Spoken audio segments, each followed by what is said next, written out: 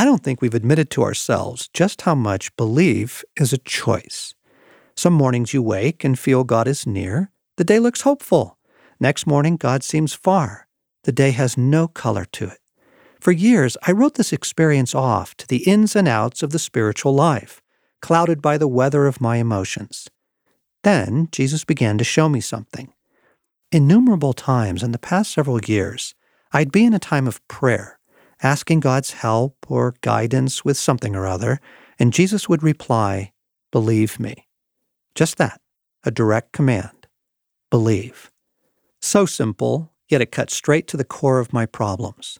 Either my wayward emotions had taken charge, or my circumstances had completely arrested my attention, but I was not settled in believing God, nor was I operating from the position of believing God. Believe. The instruction revealed that I was caught up in my emotional state. Taking the simple command as the doorway back to experiencing God, I would simply say, "Okay, right, I believe you. I believe you." And Jesus would come again into my awareness. I was startled by how direct the connection was.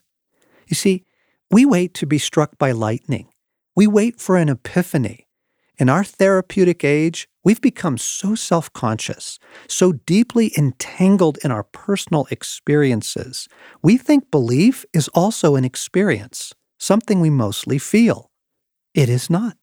It is first and foremost an act of the will, a choice. Why else would Jesus handle the doubts of his dear friend Thomas with the command, "Stop doubting and believe"? John 20.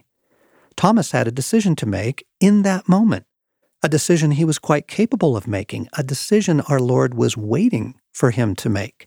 Thomas's experience was waiting on a choice.